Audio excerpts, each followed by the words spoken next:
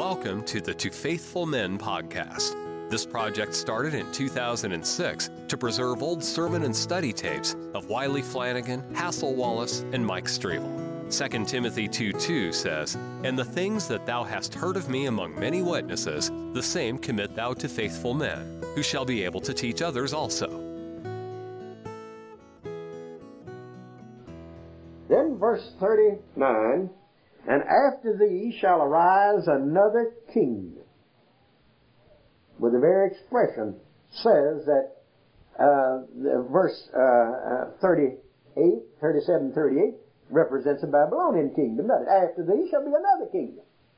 Looking at it and recognizing his kingdom. All right. After thee shall arise another kingdom inferior to thee. Not only will there one follow thee, Nebuchadnezzar wondered, well, now, how long am I going to reign? Well, Daniel's telling him, isn't he? You're not going to reign always, because there's going to be somebody that's going to overthrow you. And that kingdom is going to be inferior to you. Well, now, that don't look like that'd be possible. If it's going to be inferior, how is he going to rule? See, all right? And another, and that's all it says here now about that second kingdom. The third kingdom, and another third kingdom of brass, which shall bear rule over all the earth. Now you notice that these are worldwide. This figure represents, the head represents Nebuchadnezzar as head during his reign over all the earth. The next one over all the earth. The silver, the brass, he likewise has rules over all the earth. And then verse 40. "And the fourth kingdom shall be strong as iron, for as much as iron breaketh in pieces and subdueth all things. And as iron that breaketh all these shall it break in pieces and bruise. And whereas thou sawest the feet and toes, part of potter's clay and part of iron, the kingdom shall be divided. But there shall be in it of the strength of the iron, for as much as thou sawest the iron mixed with miry clay." You just look in those two verses, verse 40 and 41, and look how many times the word iron is mentioned. Iron. Now he doesn't tell us. See, this fourth kingdom shall be as strong as iron, but it doesn't describe the details yet. And verse 42 says, "And as the toes of the feet were part of iron and part of clay, so the kingdom shall be partly strong and partly broken. And whereas thou sawest iron mixed with miry clay, they shall mingle themselves with the seed of men, but they shall not cleave one to another, even as iron is not mixed with clay." All right, now that's what he says about the man, the beast, the image. Now verse 44 is going to tell us about the stone. Now you see, by reading this, you'll see that there's a break in thought, there's a break in language, there's a break in time between verse 40 and verse 41, or that is, at the end of this vision. To this, if you'll read it, you'll notice that there's in the chronological sequence, there's a room for a pause. A long period of time, possibly.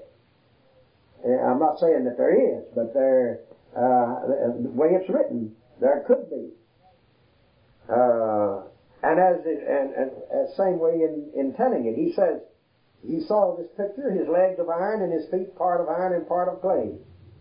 "Thou sawest till that a stone."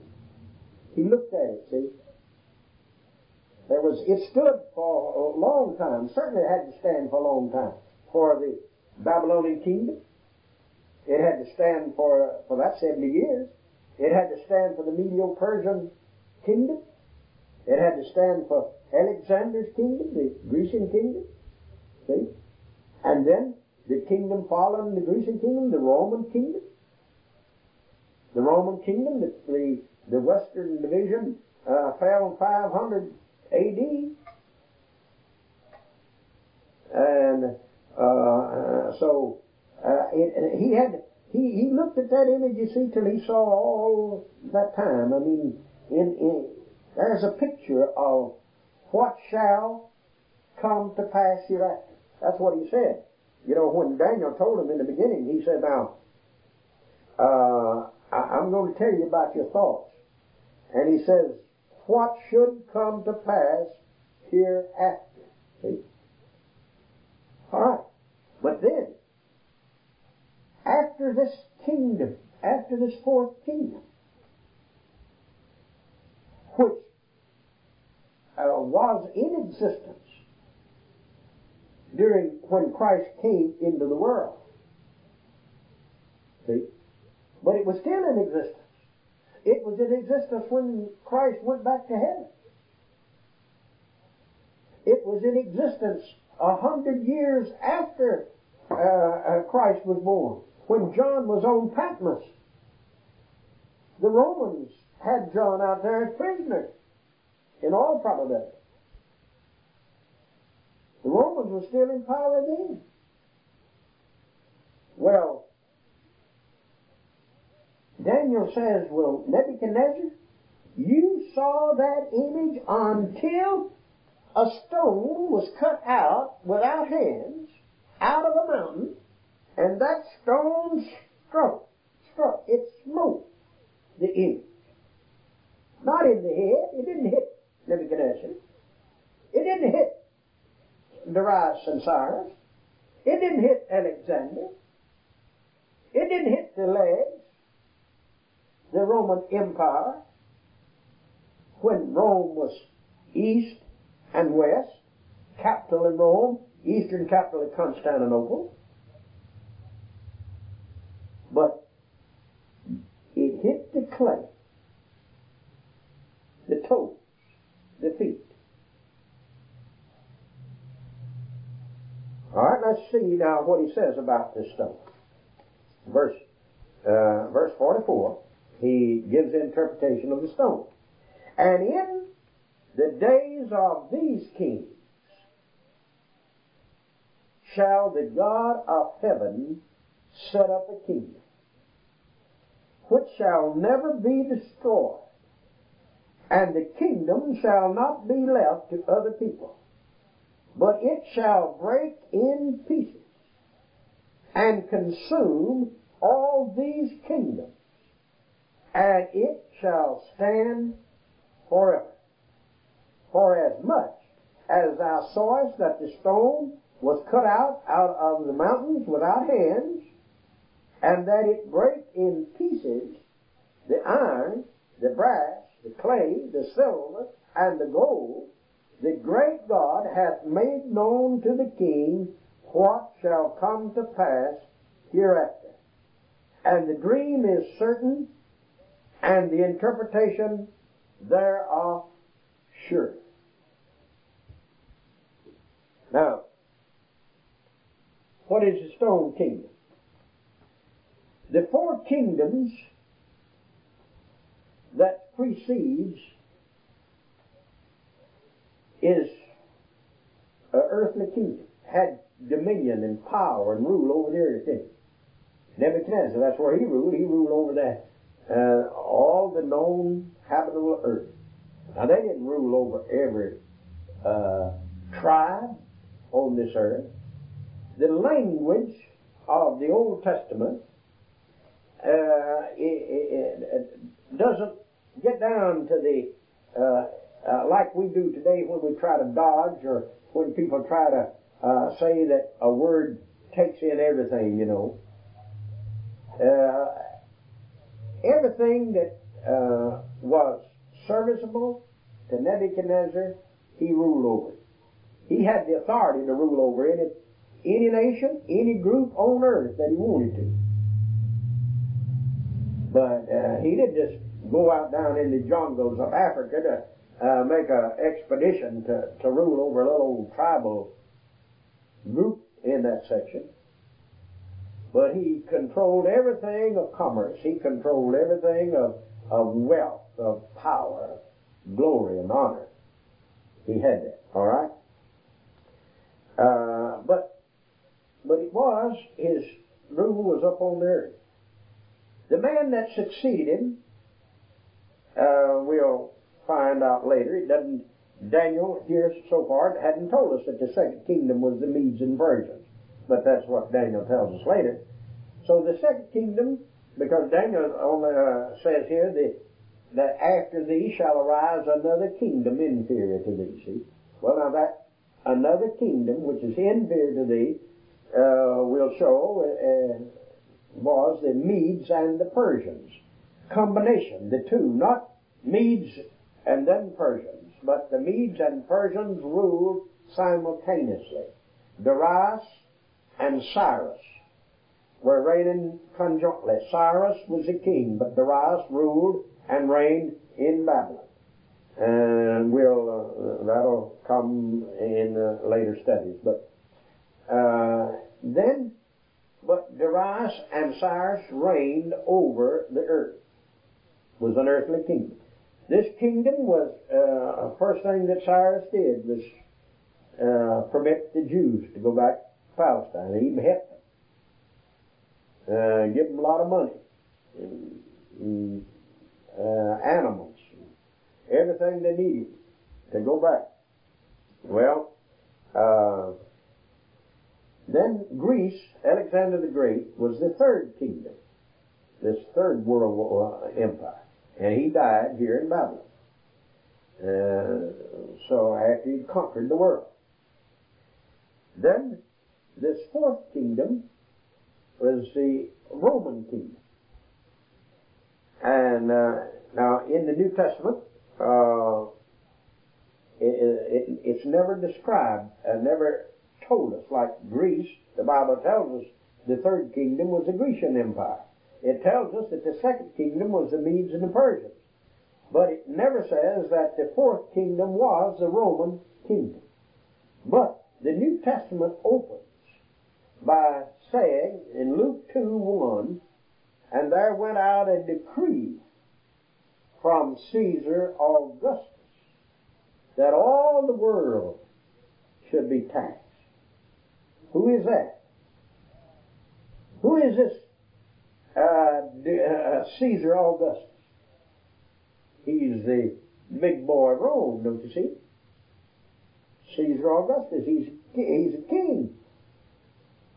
The Roman Empire. Rome was ruling the world at that time. Rome conquered Alexander, you see. The four kingdoms. After Alexander died here in Babylon, why, his kingdom was divided into four divisions. And the two main divisions was the Syrian and Egypt. And the other two was Asia Minor and Greece. And then Rome captured all four divisions of Alexander's empire. And she ruled the world. So, but after this fourth kingdom, and after the stone smites the feet, see, in the days of these kings, and it tells us there are 10 toes on the feet, and it'll later tell you about 10 kings that shall arise, and so on, see. All right, but in the days of these kings shall the God of heaven set up a kingdom. What kind of kingdom?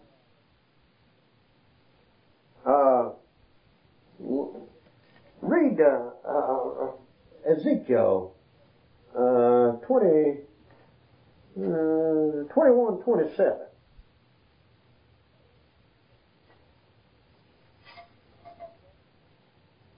Yeah.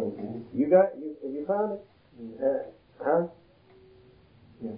I will overturn it. It shall be no more until he comes whose right it is, and I will give it him. Now what? Now notice, this is written by Ezekiel. We get that on the tape. All right, Ezekiel. What we're trying to show, what we have here is a succession of kingdoms, a succession of dominion over the earth. We started out, we've called your attention to Adam, to Noah, to Israel, and to the Nebuchadnezzar, the times of the Gentiles. All right? What about the times of the Gentiles? They're going to end someday. Jesus tells us about that. All right? Now, this prophecy of Ezekiel. Now, remember, Ezekiel was a contemporary of Daniel. He lived at the same time. See? He lived through the captivity. He was a man of God who God used and gave wisdom and knowledge like he did to Daniel and these three Hebrew children. Now then, Ezekiel is writing, prophesying to the children of Israel while they're in captivity. That the day is coming that there's going to be another an overturning, and that the Jews were going to be without a turban. They were going to be without power until God says, "I will overturn, I will overthrow and overturn." Until when? Until He comes whose right it is. Now there's a right given. There's somebody, and I propose to show that this stone kingdom is the Son of God, is the kingdom of Christ, and that it's going to be upon this earth, that God has given it to him, that Ezekiel is referring to it, and that this stone that smites the image, it fills the whole earth. It doesn't fill heaven. It becomes a great kingdom. All right? Look at Revelation chapter 11, verse 15.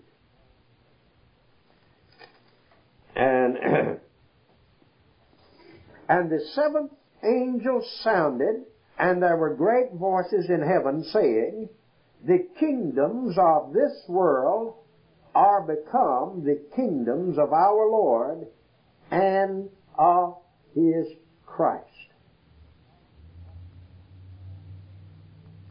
Now, what did he say? The kingdoms of this world.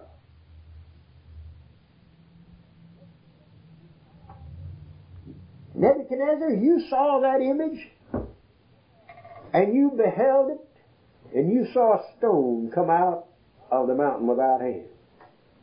And that stone smote, it struck, it destroyed everything from the feet up. When it hit the feet, the whole image fell.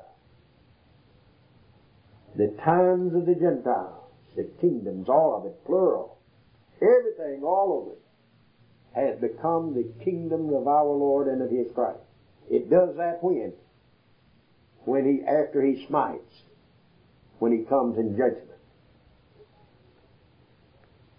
See, this idea that the kingdom of Christ is something that started little and small and started rolling, and it kept on rolling and rolling until it becomes a great mountain and fills the earth. That's what is known as postmillennialism. See? But this kingdom wasn't set up gradually. This kingdom was set up instantly upon the smiting of the image. All right? What do you mean by that? Instantly. In other words, one through a process. You're saying that when Christ comes? Yeah, when the Lord comes back to this earth, the kingdom won't be the product of development, process, or growth. It will be an installation. You're talking about when He comes back? When He comes back the second time, yeah. Absolutely. I'm saying that's what I'm trying to show you here. I'm trying to show you that this kingdom that Nebuchadnezzar, that Daniel is telling Nebuchadnezzar that he saw beyond the first coming of Jesus. Now, I'm not teaching. Now, there was a kingdom. Jesus, John the Baptist came preaching, repent, for the kingdom of heaven is at hand. I'm not denying that. Now, that's not it. That's not what Daniel is saying, though. Daniel's not talking about that kingdom. Daniel is telling Nebuchadnezzar what kingdoms are going to follow after him. That he is that head of gold. And we're going to see that the Medes and Persians, as the second, is the silver. That Greece is the brass. Rome is the iron. And that at the time that Christ comes back, this Roman kingdom, this fourth kingdom, Rome, has been mixed with all nations of the earth. It's clay. That's foreign matter. See? You saying that's molding is when he really takes over? Yeah, that'd be when he comes back the second time. Take over the first time. No, sir. This fourth kingdom, this Roman kingdom, smote Christ. Christ didn't smite the kingdom. Amen. Jesus said, "Render unto Caesar the things that are Caesar." He told in the 19th chapter of John, he said, "Why, you wouldn't have any power at all except you got it from God." See? See, the earthly kingdom is of God. And it's more mechanical way, is that a picture? That's the result. Yeah, that's the result of these kingdoms. They're finished. Yeah, that'll show that these kingdoms are finished. And his kingdom is going to fill the whole earth. That's right. Why? Because, Revelation 24 tells you that, and they shall reign on the earth. See? Jesus taught his disciples to pray, "Our Father who art in heaven, hallowed be thy name. Thy kingdom come. Thy will be done on earth as it is done in heaven." See? Thy kingdom come. Now,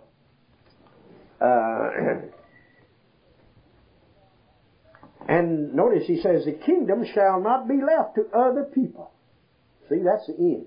That's the end of that dream. There's no more governments. There's no, but you notice that every one of these is talking about governments. It's talking about upon this earth. "For as much as thou sawest that the stone was cut out of the mountain without hands, and did it break in pieces the iron, the brass, the clay, the silver, and the gold, the great God hath made known to the king what shall come to pass hereafter." Now, he didn't define the details, but he gave the outline, didn't he? He sketched something that you can hang some positive thoughts about. That there's going to be from Nebuchadnezzar's time on, there was going to be a succession of kingdoms until the stone kingdom, and then that's the final kingdom. All right. Now, verse 46. "Then the king Nebuchadnezzar fell upon his face and worshipped Daniel, and commanded that they should offer an oblation and sweet odors unto him. The king answered unto Daniel and said, Of a truth it is that your God is a God of gods, and Lord of kings, and a revealer of secrets." That's the Trinity right there. Notice, God of gods, God the Father, Lord of kings, the Lord Jesus Christ, revealer of secrets, the Holy Spirit, seeing that thou couldst reveal this secret. Of course, Nebuchadnezzar didn't know that he was talking about that, but I mean, there's a description, you see, of the Trinity. "Then the king made Daniel a great man, and gave him many great gifts, and made him ruler over the whole province of Babylon, and chief of the governors over all the wise men of Babylon." Now, you see, Daniel had some buddies to start this thing, didn't he? He had some buddies when they were in trouble, when their neck was just about to be severed from their shoulders. Why, he went to those boys and he says, now let's pray, let's ask God for mercies. And they prayed. And now, notice what Daniel does. You see, Daniel is there. No record the boys are here. But Daniel remembered them. See, he said, now, then Daniel requested of the king, and he set Shadrach, Meshach, and Abednego over the affairs of the province of Babylon. But Daniel sat in the gate of the king. Daniel had the greatest honor, the power. That's the judge. See, Daniel's name is recognized. God is my judge. And so now he's demonstrate that element in Babylon, that characteristic. Recognizing, carrying on, witnessing the fact that God is the God of heaven and that God will judge. Now, when we get to chapter 7, we have the same, everything that we have tonight with reference to this dream will be reproduced, will be brought back. But it will be brought from Daniel, not from Nebuchadnezzar. 62 years later from this dream here from Nebuchadnezzar, God gives Daniel the same dream. Daniel was worried about it. Daniel was worried about the temple. Nothing said in this dream about Jerusalem. You notice that? It told about the gold and the silver and the brass and the iron and the clay and about the kingdoms of this world. But they weren't interested in Daniel. Daniel wasn't interested in the times of the Gentiles. Daniel was interested in Jerusalem. How do you know? Because all the time that he was down there in his home, he kept a window open, toward Jerusalem. 3 times a day, he'd look out over Jerusalem. Well, now, all this time, what about Jerusalem? So God gives Daniel a dream that answers that question. Shows how the Jews, the destiny of Jerusalem, how it fares in this kingdom. And that'll be in chapter 7. But the next chapter, chapter 3, you have another interesting story.